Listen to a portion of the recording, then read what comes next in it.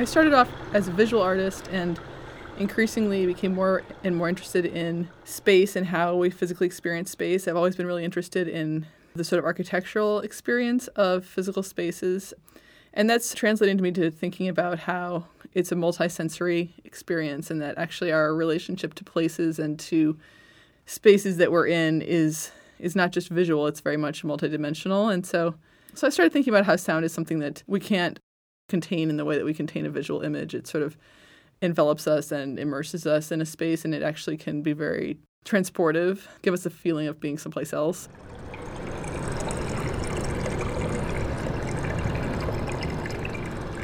This installation is called Thinking Caps, and there's a phrase that's from an essay by Aldo Leopold that is in relation to naturalism and land advocacy, which is people should think like a mountain.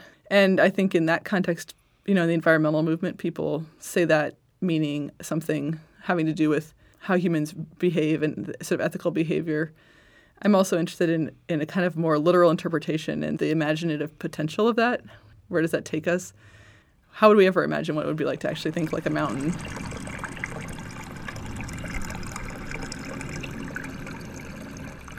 So as you enter the space, first you kind of hear this soundscape that's a mixture of distant wind and a combination of watery sounds.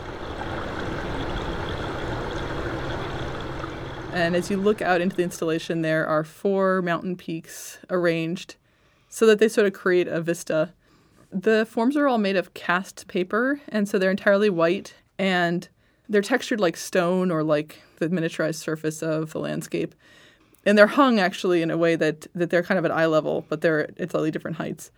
And there's actually some chairs and seating elements underneath these mountains.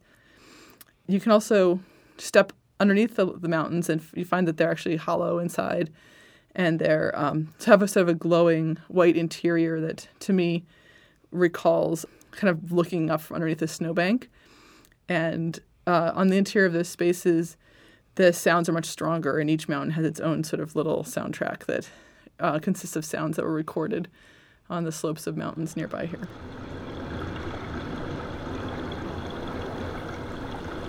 The sounds that were the most evocative of that space were these sounds of water trickling and water flowing. So there are 4 different recordings of streams there, and they're from a variety of places, but they're all basically in the Cascades and different. Some of them are on the west side of the mountains and some of them are on the east side of the mountains.